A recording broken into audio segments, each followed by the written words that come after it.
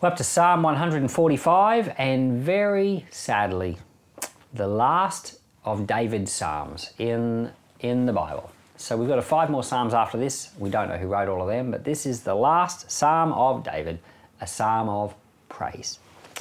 I will exalt you, my God, the King. I will praise your name forever and ever. Every day I will praise you. I will extol your name forever and ever. Great is Yahweh, greatly to be praised. His greatness is unsearchable. One generation will commend your works to another and will declare your mighty acts. I will meditate on the glorious majesty of your honour, on your wondrous works. Men will speak of the might of your awesome deeds, and I will declare your greatness. They will utter the memory of your great goodness, and will sing of your righteousness. Yahweh is gracious, merciful, slow to anger, and of great loving kindness. Yahweh is good to all. His tender mercies are over all his works. All your works will give thanks to you, Yahweh. Your saints will extol you. They will speak of the glory of your kingdom and talk of your power, to make known to the sons of men his mighty acts, the glory of his majesty of his kingdom. Your kingdom is an everlasting kingdom. Your dominion endures throughout all generations. Yahweh is faithful in all his words, and loving in all his deeds. Yahweh upholds all who fall, and raises up those who are bowed down. The eyes of all wait for you. You give them food in due season. You open your hand and satisfy the desire of every living thing. Yahweh is righteous in all his ways, and gracious in all his works. Yahweh is near to all those who call on him, to all who call on him in truth. He will fulfill the desire of those who fear him. He will also hear their cry and save them. Yahweh preserves all those who love him, but he will destroy all the wicked. My mouth will speak the praise of Yahweh. Let all flesh bless his holy name forever. So that's it, the last of the praise psalms of David. And he says in verse 1, I will exalt you, God, my King, and I will praise your name forever. Well, and he said, I will exalt you, my God, the King. Well, David was the king, right? But now he's saying, my God, the King. And he says, I will praise your name forever. Yahweh is the king because there's a kingdom. We talk about in the New Testament, especially in the Gospels, we talk about the kingdom of heaven or the kingdom of God. Jesus was always telling parables like, he would say, this is what the kingdom of heaven is like, and then tell a parable. Well, there's a kingdom, and it's not a fake kingdom. It's not a figurative kingdom, and it's not a kingdom that's going to happen one day. Some people think that the kingdom is like kind of a figurative thing now, but then one day when we're all in heaven, that's when the kingdom will be. No, I have to tell you that Jesus is a king now.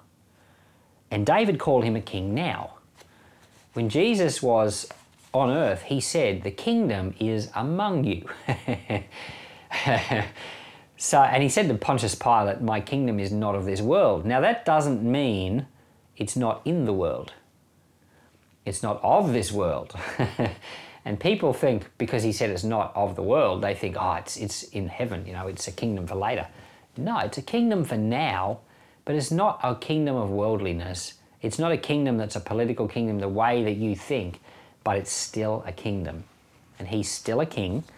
And David says, I will praise your name forever. Well, why can he praise him forever? Because the kingdom's an eternal kingdom. It's a kingdom that has already started.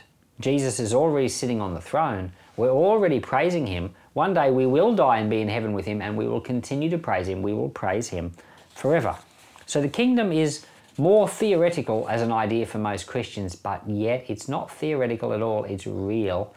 The early believers in the New Testament, they struggled to say Caesar is Lord. There were times when they had to say that.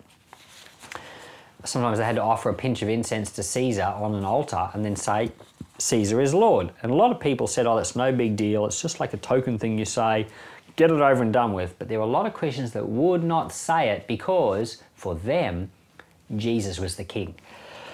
So for them, this kingdom was a very real reality. They lived in the kingdom.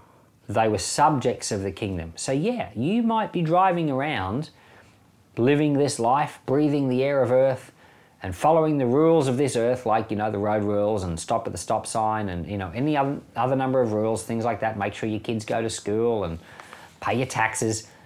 But at the same time, you're a member of God's kingdom. There's another way of living, and you're in that. And that's very, very true. So we must always be mindful we have a ruler. Verse 6, it says, "One generation will commend your works to another and declare your mighty acts." Children, when they grow up, don't know anything about what God has done. We have to tell them.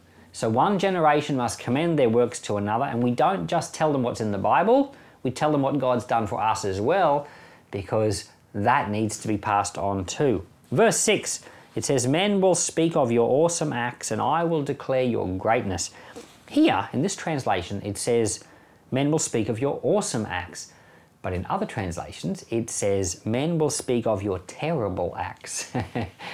So I think they've gone for the nicer translation here, whereas it's more leaning towards kind of like awe-inspiring or very impressive, horrible, slightly anxiety-giving acts. Like, there are things that God does sometimes that just are ferocious. So we think of like Sodom and Gomorrah. We think of the Ark. The splitting of the Red Sea, and they went through, and then the Egyptians came through, and the Red Sea came back and crashed on them. You could say those are awesome deeds, but you could also say they were terrible deeds, both of them. So the Lord does judge. And you might say, thank God he only did it in the Bible days. Well, no, he sometimes still does it in our day too. And I guess the story of the Titanic is one example that just pops to mind when I think of God's terrible acts. Here's a ship where all these people were saying God cannot sink it, and it sinks on its very first voyage. It doesn't seem like it can be anything other than a terrible act of God. It's judgment, that's what it is. And some people say, well, why would God judge all those innocent people? Well, the fact is there weren't innocent people. There are no innocent people, and the Lord judges everyone. So we must be very careful to be respectful toward the Lord. Verse 13, "Your kingdom is an everlasting kingdom. Your dominion endures through all generations." Well, that's what I was saying before. The kingdom of God is an eternal kingdom. He's an eternal king. And therefore, we are his. We're not only subjects while we are alive, we are his everlasting subjects. We serve him now, and we will serve him later. It's a different type of kingdom to anything you've ever thought on before. Verse 18, "Yahweh is near to those who call on him in truth." It's not hard to call on him, so let us do that. Father, you are our God. You are our everlasting King, and we are your everlasting subjects, and we call upon you now. Help us, Lord, to always have respect in our heart toward you. Lift us up to know your ways and to serve you with power. In Jesus' name, amen.